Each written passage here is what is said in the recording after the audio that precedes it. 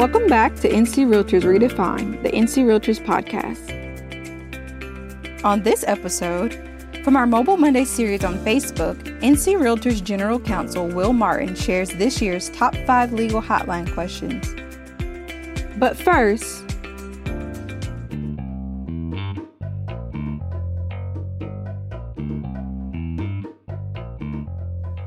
don't waste your time stressing over forms or legal questions. NC Realtors have free unlimited access to the NC Realtors Legal Hotline. Want answers to your questions? Email legalhotline@ncrealtors.org.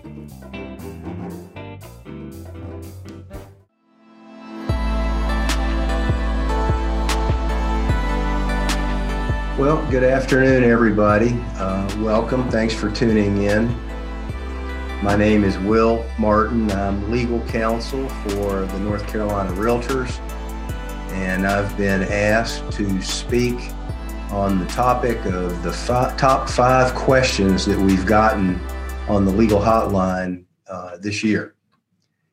That's really challenging to create a list like that because we get a lot of questions on a lot of different topics on the legal hotline, so it's hard to come up with a list of the top 5 questions that we get, which is my topic for today. The 5 questions I've selected aren't necessarily the most common questions, the 5 most common questions we've gotten on the hotline, but they have all been common calls that are all representative of the most common types of questions that we've gotten. So, for example, it would be an understatement to say that the nature of the questions we've gotten this past year has been greatly influenced by the existence of a global pandemic, which has, among other things, caused a demand for housing that has far exceeded supply in many areas of the state. This has, in turn, resulted in unprecedented competition for relatively few properties.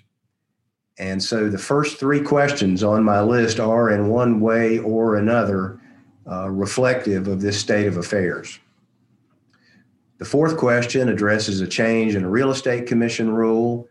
And the 5th question addresses an issue we've recently been hearing about that affects evictions or summary ejectments. I put those 2 questions on the list in part because questions about real estate commission rules and questions about landlord-tenant law and property management are 2 of the 5 biggest categories of questions we've gotten on the hotline this year. As you may know, my 2 law partners and I take turns writing a weekly Q&A that's distributed every Monday in an email from the NC Realtors called the Realtor Rundown. We base those Q&As primarily on questions we get on the hotline. So not surprisingly, we've written a Q&A or 2 relating to each of the 5 questions I'm going to go over today. I've also written an article for the next issue of Insight Magazine, which is the NC Realtors magazine, on the top questions of 2021 that includes these 5 questions and several more on topics such as escalation clauses and the clear cooperation policy. Also, please don't hesitate to call or email Bill, John, and me with your questions on the hotline. The number to call is 336-294-1415. You can also send us an email. That address is legalhotline@ncrealtors.org. Okay, on to the first question. Is it okay to use a non-standard addendum, for example, an appraisal addendum, with the offer to purchase and contract? We've gotten a lot of questions this past year relating to a variety of non-standard addenda that buyers are including with their offers in an attempt to make theirs stand out from all the rest. The short answer to the question is yes, non-standard addenda can be used with the offer to purchase and contract, provided you follow a few guidelines. Any non-standard addendum should be drafted by a North Carolina real estate attorney, and not just any attorney, but one who has a good understanding of how the offer to purchase and contract works.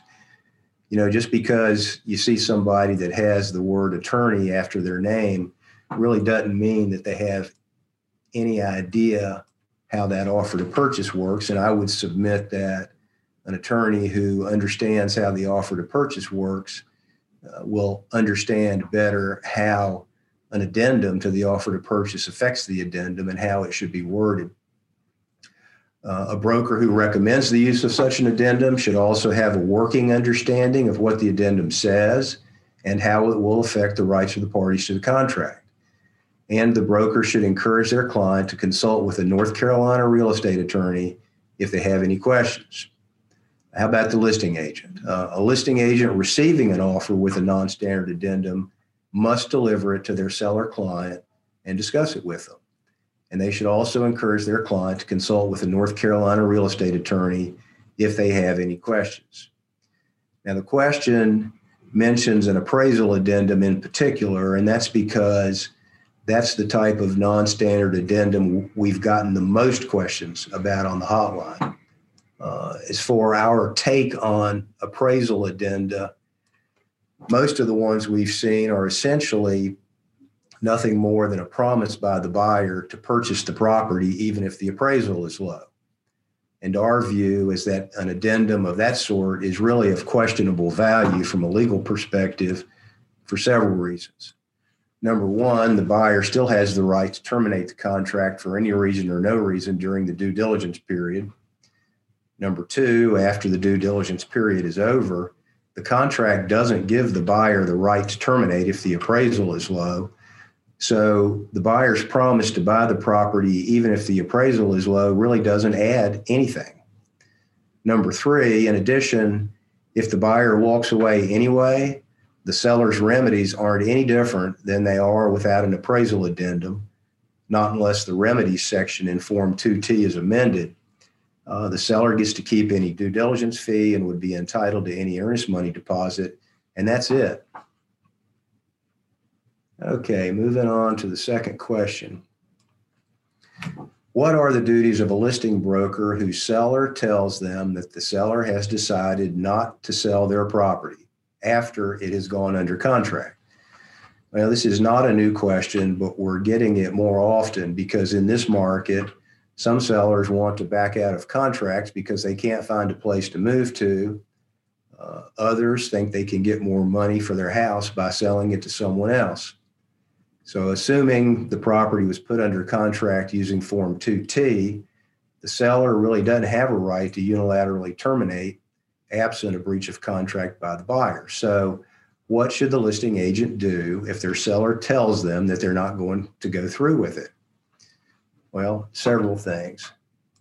One, they should advise the seller that if the seller refuses to perform, the buyer would have the right to terminate the contract and seek recovery of all costs associated with the seller's breach, including but not necessarily limited to the earnest money deposit, due diligence fee, and due diligence costs. The seller should also be advised that the buyer may have the right to force the seller to perform the contract, which is known as the remedy of specific performance. The listing agent should strongly encourage the seller to consult with an attorney. They should also advise the seller that according to the terms of the exclusive right to sell listing agreement, the listing firm's fee was earned when the property went under contract, and it will become due and payable if the seller breaches the contract. In addition, if the listing agent concludes that it's likely the seller will not perform the contract, it would be a material fact that the listing agent would at some point be required to disclose to the buyer agent or the buyer. Third question. May a broker represent two buyers who are interested in making offers on the same property? This is not a new question either, but it's coming up more often now because due to low inventory, a lot of buyers are competing for the same properties. The answer to the question is yes. A broker can represent two buyers who are interested in the same property, but we think it needs to be done very carefully and with an understanding that there is some risk in doing so. The broker should disclose to both buyers that the broker represents two buyers who are interested in the same property, and remind them that paragraph 5 of the exclusive buyer agency agreement assuming that was the agency agreement that was signed, specifically provides that the firm may represent other buyers interested in the same or similar properties, and that the buyer consented to such representation. The broker should assure them both that the broker will make every reasonable effort to represent them both in a balanced and fair manner, including providing them both with the same information about the property. Importantly, the broker should make it clear that under the circumstances, the broker will not be able to give either buyer specific advice on what terms to include in any offer they may choose to make.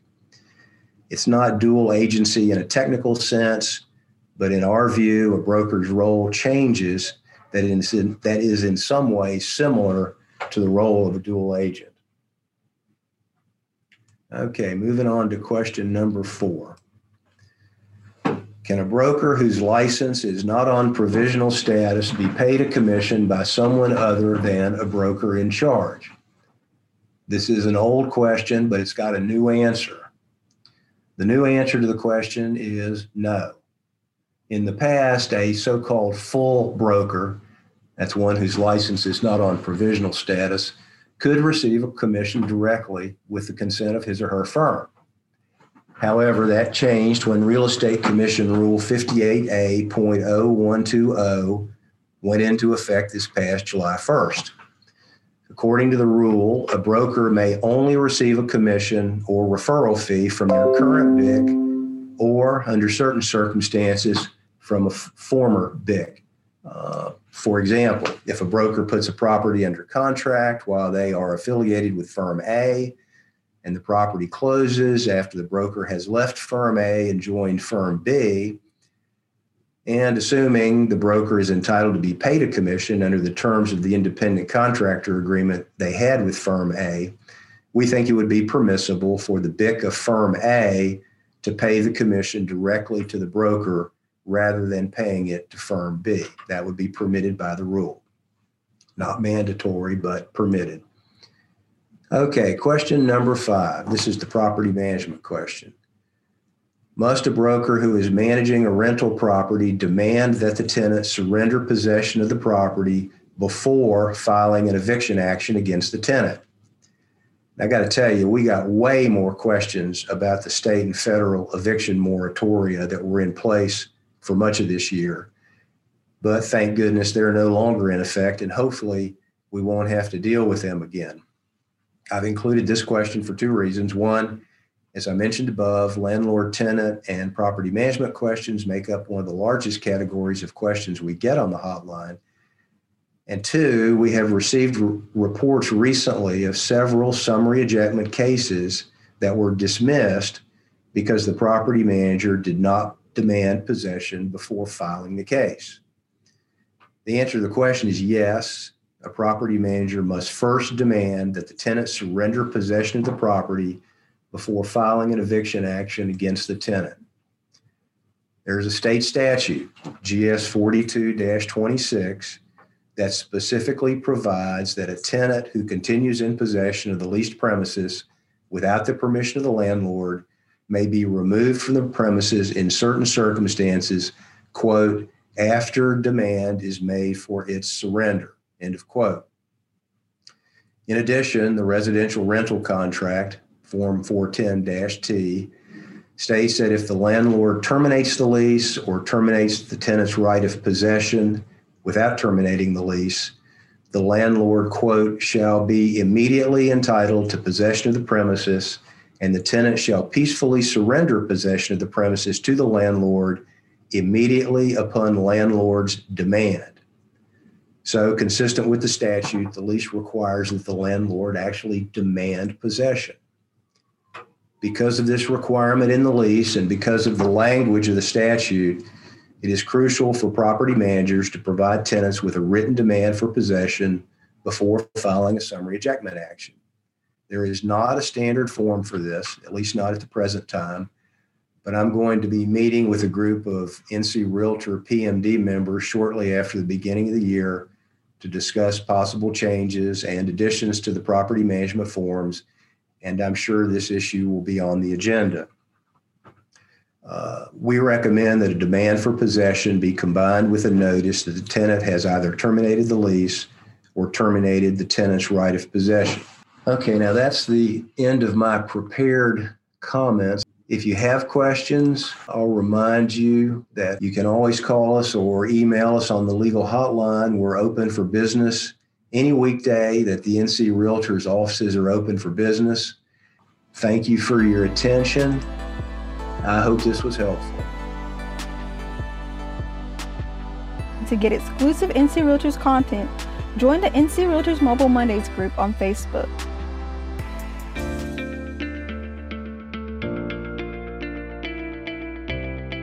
Be sure to catch up on every episode of NC Realtors Redefined by subscribing to our podcast on iTunes, Google Podcasts, Spotify, or SoundCloud.